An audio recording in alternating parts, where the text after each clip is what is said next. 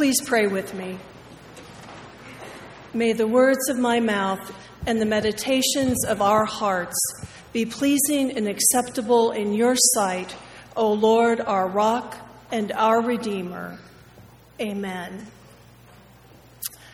I recently read that the only thing fixed nowadays is that nothing is fixed.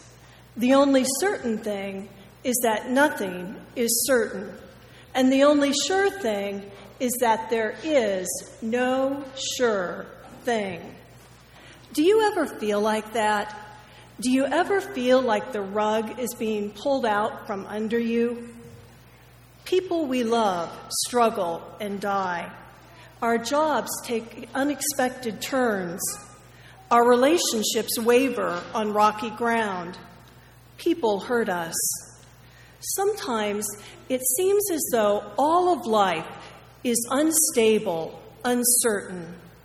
And in this world of uncertainty, most people are searching for something that's fixed, settled, not to be doubted, something to give them security and hope. With the demands and pressures of daily life, we too may be looking for a fixed point in life that gives us confidence, security, and hope. Scripture has quite a bit to say about confidence and hope because this has always been a yearning of people. And 2 Timothy 1:12 is one of these places, as the Apostle Paul says, "This is why I am suffering as I am. Yet this is not cause for shame, because I know whom I have believed and am persuaded and convinced that he is able to guard that which I've entrusted to him until that day." Because Paul cares so much about Timothy, he writes this letter to him to talk with him about the things that matter most in life and ministry. Paul and Timothy have a close friendship. Paul has invested himself in Timothy. He calls him his true son of the faith. Paul writes these words to Timothy from a prison cell. This is his second imprisonment. Acts 28 describes Paul's first imprisonment, where he lived in a home, saw people, and continued to preach the gospel.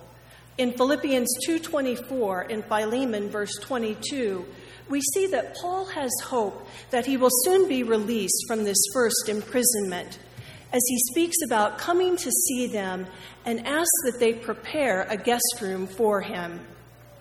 Whereas during the second imprisonment, Paul is in chains in a cold dungeon. He's wrestling with discouragement because some of his closest followers have deserted him and are leading people astray in the churches he loves. This time, Paul has no expectations of leaving prison. He knows he's awaiting death.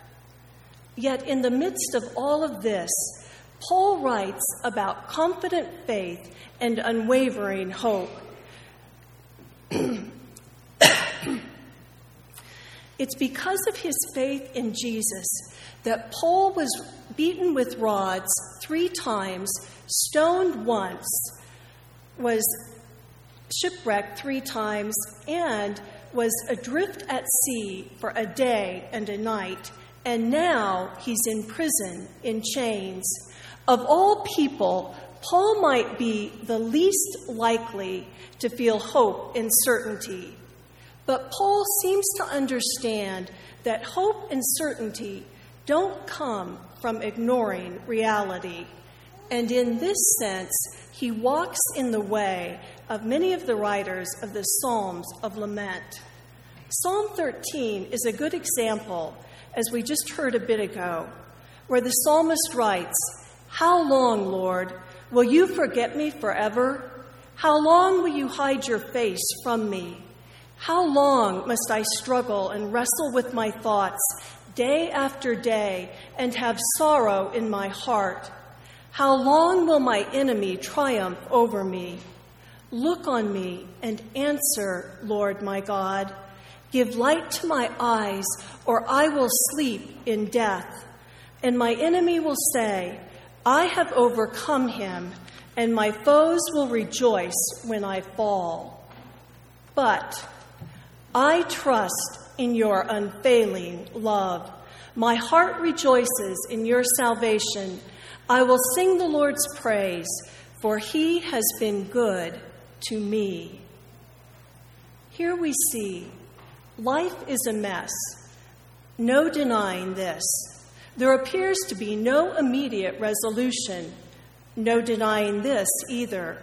Nevertheless, the psalmist, like the Apostle Paul, says, because I know who God is, I still have faith and hope. Paul's words and message in 2 Timothy are so important for us because we often find it difficult to have faith and hope in God for what we're currently facing to turn around, or to hope for the future when we feel so discouraged and overwhelmed by what's happening to us or around us.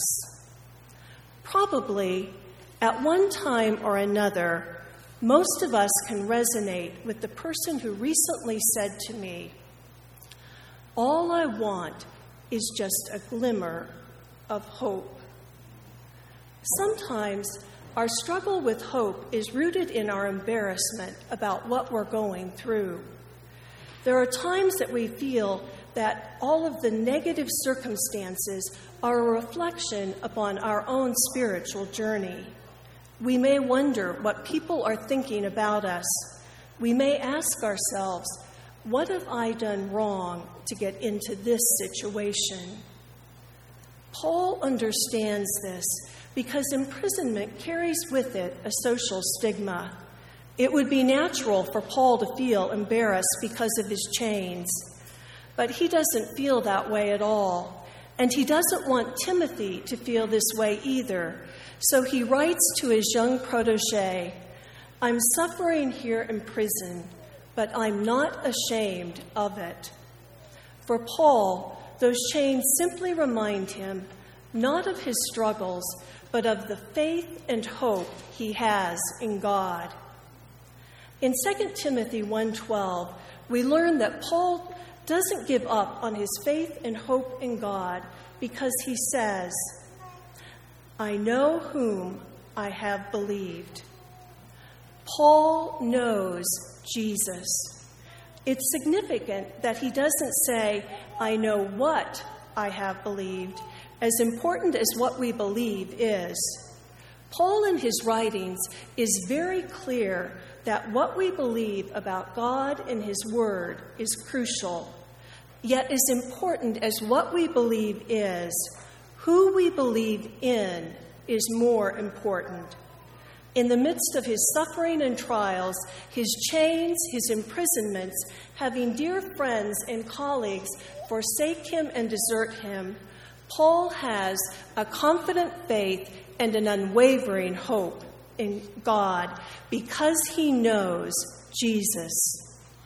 There's a vast difference between just having head knowledge about Jesus and personally knowing him.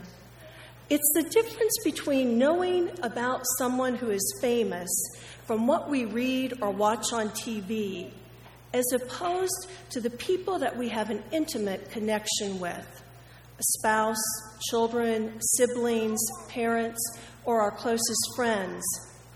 We might know all kinds of factual information about all kinds of people, but we don't really know them if we don't actually have a relationship with them.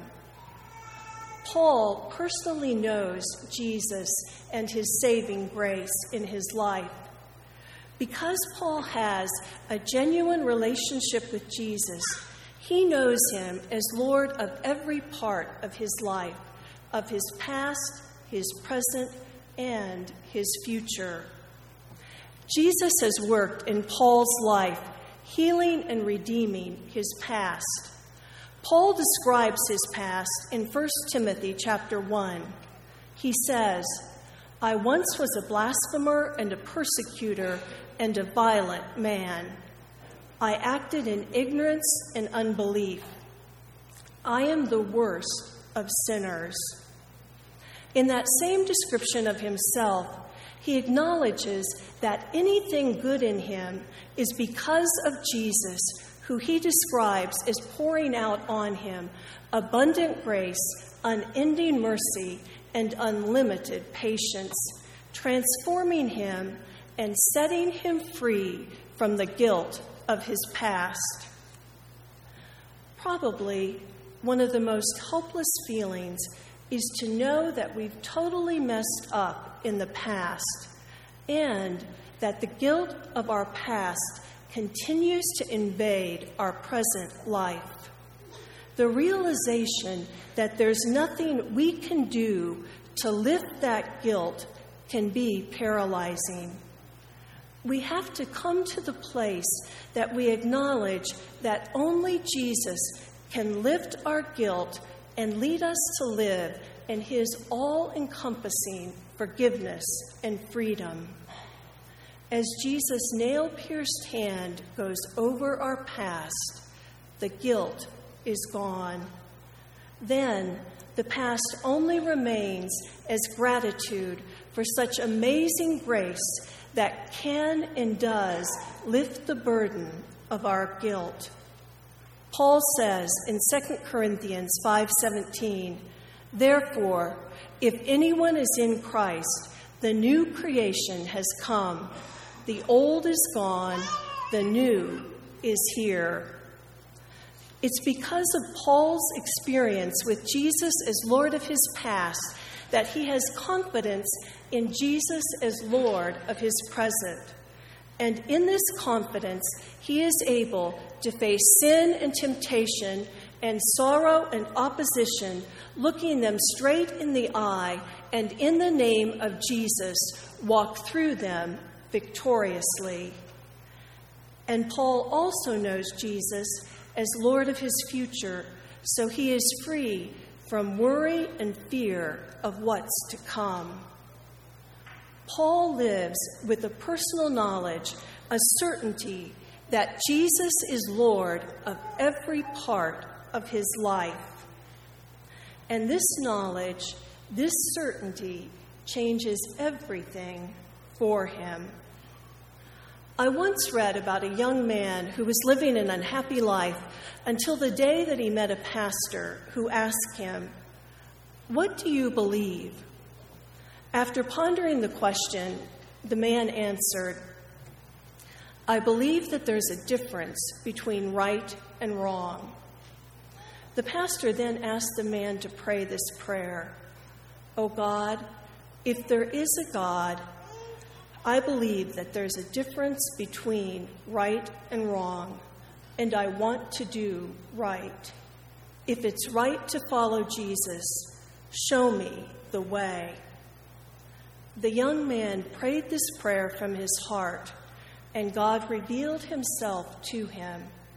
The man's life was transformed as he came to know Jesus personally as his Savior and Lord. Years later, towards the end of his life, the man said, "I know Jesus better than I know anyone else." There's something profound and beautiful in that declaration. I know Jesus better than I know anyone else. And I believe that this is Paul's declaration. I know Jesus better than I know anyone else. Paul had this close friendship with Jesus as his Savior and as Lord of every part of his life, his past, his present, and his future, which is why he believes and trusts in him and has this unwavering hope in life and in death. Almost 9 years ago, my mom called us one Saturday evening. She said, "We think your dad had a heart attack about an hour ago. But because we weren't sure and we didn't want to worry you, we waited to call you." If you could have seen into our home in that moment, and if phones still had cords, you would have seen the receiver dangling down from the cord as we ran out the front door of our house to race across the street to my parents' home. Even though my dad did have a heart attack, thankfully, we were able to get him to the hospital where we learned that he needed 5 bypasses. Early on the morning of my dad's open heart surgery, as most of us do when facing potential life and death situations, we talked about what's really important, how much we love each other, how grateful we are for all of the wonderful memories that we've shared together, and how good God has been and is to us. After praying together, when it was time for them to take my father into surgery, he ended the conversation with words that I'll never forget. He said, "Whether I live or die, either way, I'll be fine." And this is the hope that Paul experiences sitting in the cold dungeon in chains, awaiting execution, as he says, "I'm confident about my faith and hope in God, no matter what." Paul knows that for those who believe in Jesus, death isn't the end. There's more. There's life after death. So whether he lives or dies, he's safe and secure in God. This is the confident faith and the unwavering hope that Paul wants Timothy to know and experience, and what he wants us to know and experience in our lives. Paul says he's persuaded, convinced that God is able to guard what he's entrusted to him until that day. The words persuaded or convinced just don't seem quite strong enough for what Paul means. He isn't describing a hunch or wishful thinking. This is pure conviction, unwavering confidence, and hope. Paul's beliefs aren't based on speculation, but on absolute certainty. Paul is completely certain that God will guard what he's entrusted, what he's surrendered, what he's given to him. The word guard carries with it the idea of keeping safe from harm or danger, of watching over, preserving, protecting. It expresses the idea of watchful care. And in this word to Timothy, Paul speaks about God and the hope that's his because of God's loving, protective, watchful care. The Greek word here for the phrase, "what I have entrusted," literally means deposit. It's what we do when we give our money to the bank. We want and we're depending upon them to keep our money safe for us. We entrust our money to the bank because we believe in the bank's ability to guard and keep it. Trust is at the heart of the banking industry.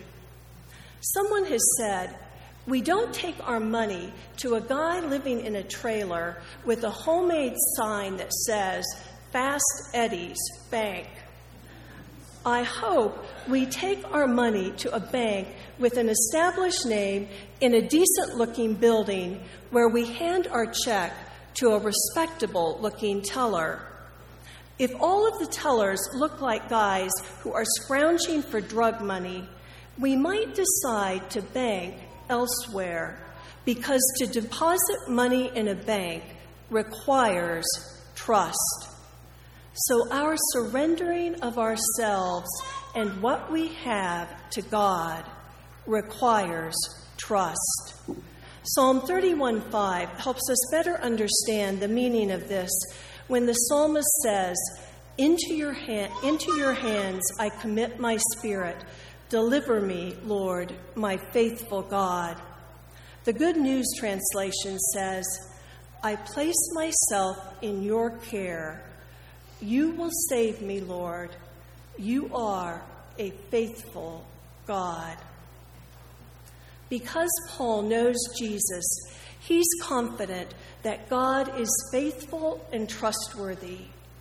It's by personal experience that Paul has found this to be true. Paul says in his writings that God has rescued him, stood by his side, and given him strength. Because of this, he believes, he knows God will safely guard the deposit he's entrusting to him. We aren't quite sure what it is that Paul's giving to God.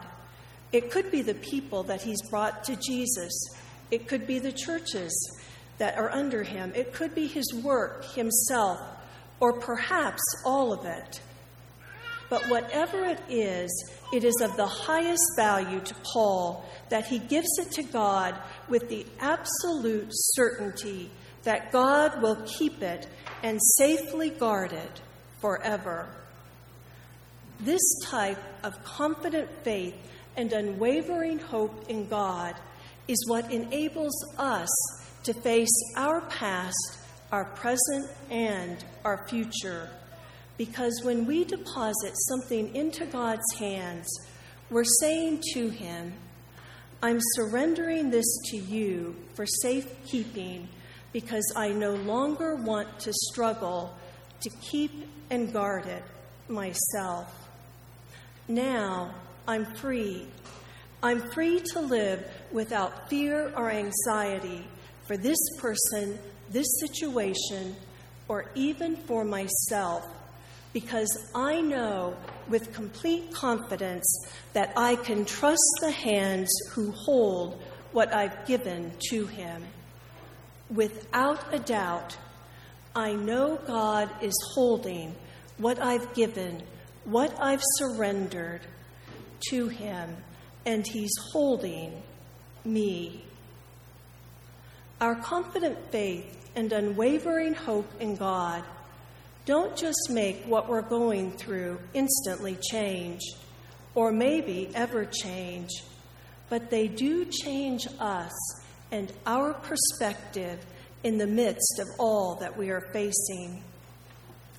As this happens, we begin to understand that it's these very trials and difficulties that can open us up to God, helping us to trust him and surrender more of our concerns and more of ourselves to him, leading us to a deeper and stronger faith, helping us know that we're secure in God no matter what. I once heard about a woman on whom the years had taken a toll on her body and mind. She was one of those people that everyone wanted to be around. She was the kind of person that you always felt better after having spent time with her. She knew and loved Jesus, and she knew the Bible. She could repeat long passages of Scripture from memory. But as the years came and her strength went, her memory gradually went too. Over time, she lost the power to recall what was so familiar and so important to her. But one precious bit still stayed. She would sit in the comfortable chair by the big window in her home, repeating over and over this one bit. I know whom I have believed, and am persuaded that he is able to guard that which I've committed to him until that day. By and by, part of that seemed to slip as well, and she would quietly be repeating, that which I've committed to him, that which I've committed to him. In the last few weeks, as she hovered between this life and the next, her feebleness increased. her family and friends would see her lips moving and would go over and bend down to listen to what she was saying. And time after time, they discovered that she was saying one word: him, him, him. She had seemingly lost everything, but she kept Jesus. In the uncertainties and difficulties of life, in your life and in the lives of those you love, do you trust Jesus? Do you have confidence in who he is and in his ability to keep and guard you? Are you placing your hope in him? You can. With all certainty, you can. And as you do, you will find that he is trustworthy, good, and faithful. Gracious Father, we thank you for your glorious word of hope to us. May we know with all confidence that we can trust you no matter what. This we pray in Jesus' name. Amen.